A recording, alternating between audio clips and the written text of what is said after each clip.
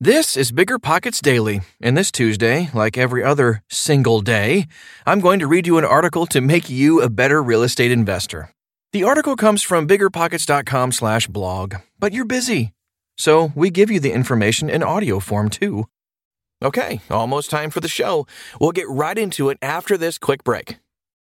The dream of owning a vacation home can be daunting. From finding the best guests, to the maintenance, to organizing the cleaners after every guest stay, with Vacasa, they make that dream into a reality. As a full-service vacation home management company with vacation homes in key destinations across the U.S., they know a thing about how to make owning a vacation home easy and profitable. On top of proactive property maintenance visits by professional local teams, a hospitality-driven booking platform, and around-the-clock support, Vacasa earns homeowners an average of 20% more revenue from their vacation homes. Vacasa is always thinking of ways to simplify the vacation home owning experience by putting your home to work for you. If you're looking to make more from your vacation home, work with the reliable property manager, and finally have peace of mind, partner with Vacasa at vacasa.com/biggerpockets. That's vacasa.com/biggerpockets.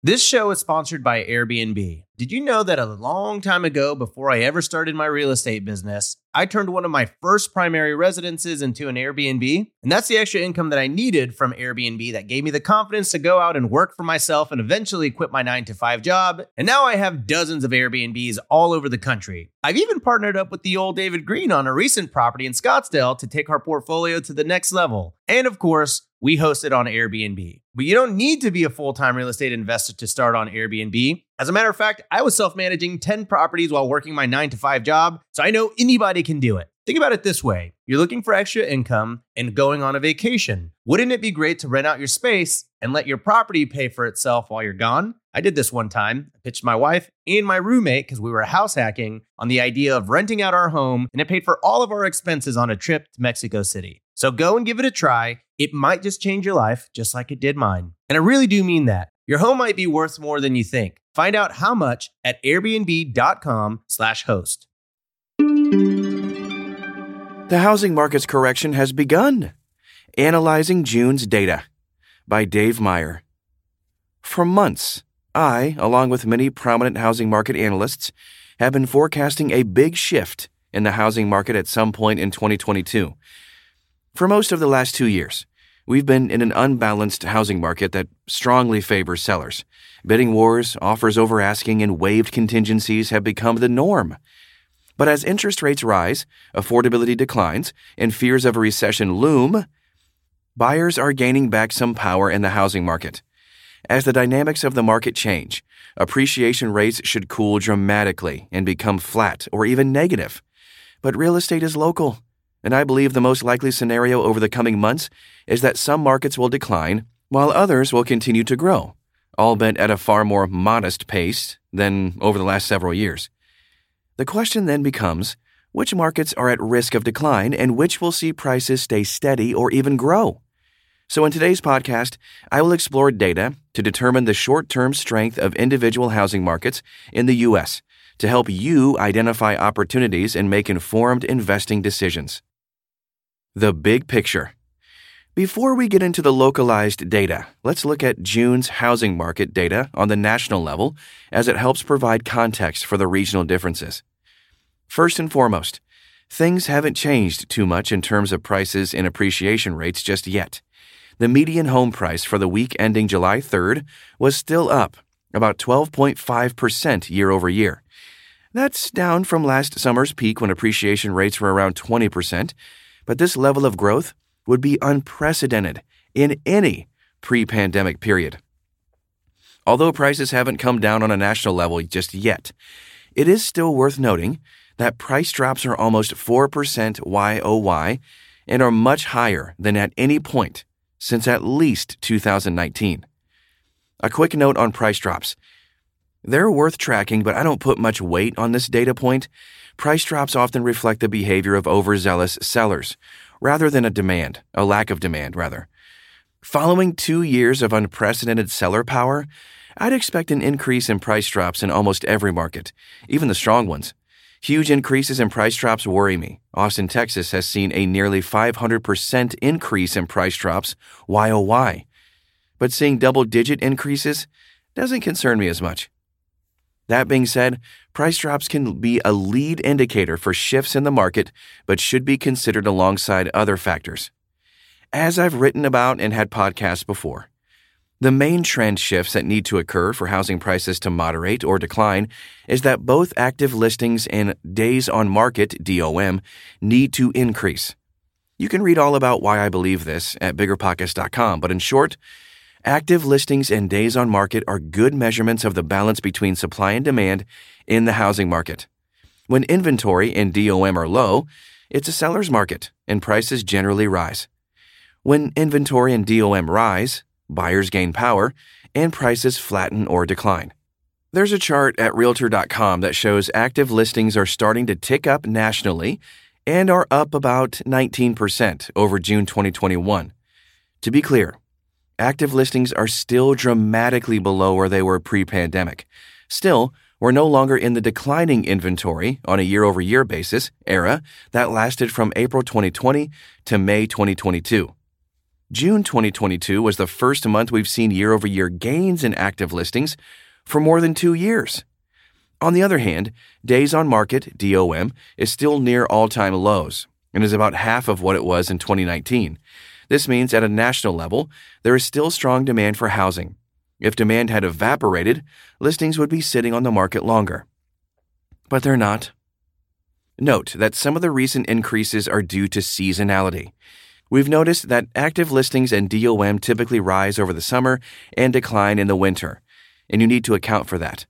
We're looking for when DOM sees year-over-year gains, which hasn't happened yet. All told, on the national level, the housing market seems like it's starting to shift, but modestly. DOM is still low, signaling sufficient demand, leading to prices remaining up a whopping 12.5% year-over-year.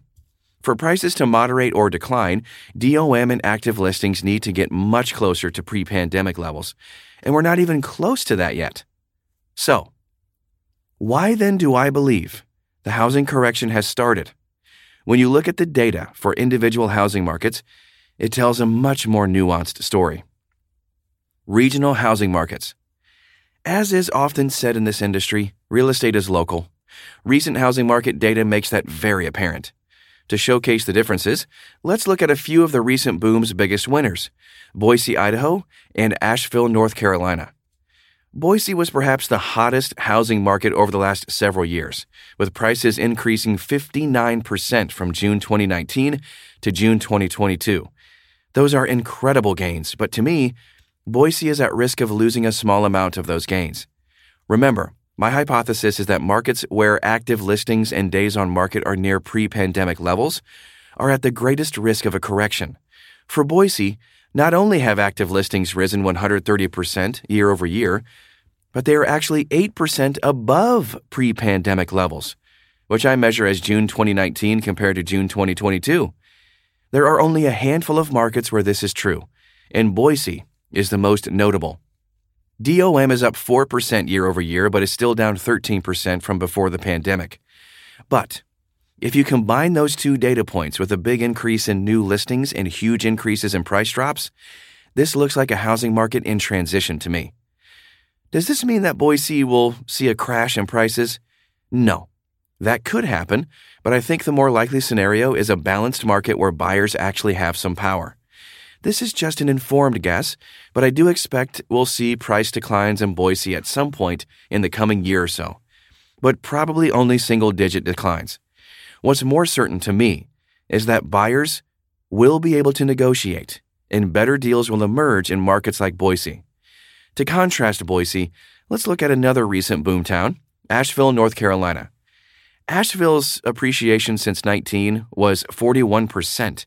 More modest than Boise, but still enormous, and has been up nearly 20% in just the past year.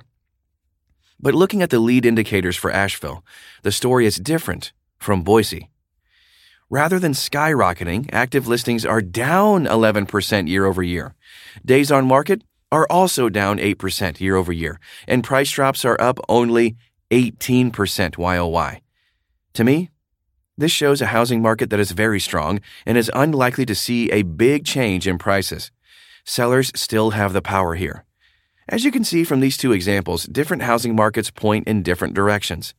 I picked two well-known hot markets for this example, but you can see these discrepancies across the board. Reno, Austin, and Phoenix look like they're transitioning, while Miami, Richmond, and Tallahassee still look like strong sellers markets. You need to look at data for each individual market. And lucky for you, I've put together a spreadsheet with data from Realtor.com's residential listings database to help you see what is happening in your market, and you can download it inside this article at BiggerPockets.com. Conclusion. On a national level, the housing market is still doing very well. Prices are up double digits year over year. Inventory is starting to tick up a bit, but days on market remain extremely low. But when you read between the lines and examine some reliable lead factors for the housing market, you can see that it's in transition. Sellers are losing their iron grip on the market, and buyers are gaining power. Home buyers and investors are better positioned to negotiate and find deals. On a localized basis, these shifts and trends are even more pronounced. Some markets seem very strong and will likely keep growing, but more modestly, while other markets seem like they could be heading for price corrections in the coming months. To be an informed investor, you must understand your local market. To me, the most important things to look at are active listings or other inventory measurements and days on market. You can Google those in your local area or download my spreadsheet that compares June 2022 numbers to both June 2021 and June 2019 for hundreds of markets.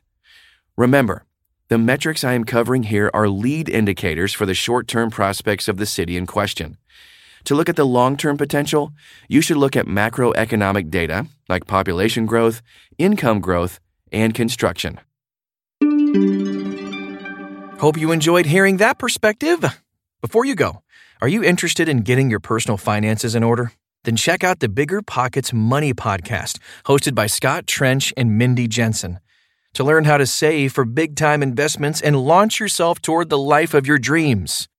I'm Tyler, and I can guarantee you, I'll be right back here tomorrow.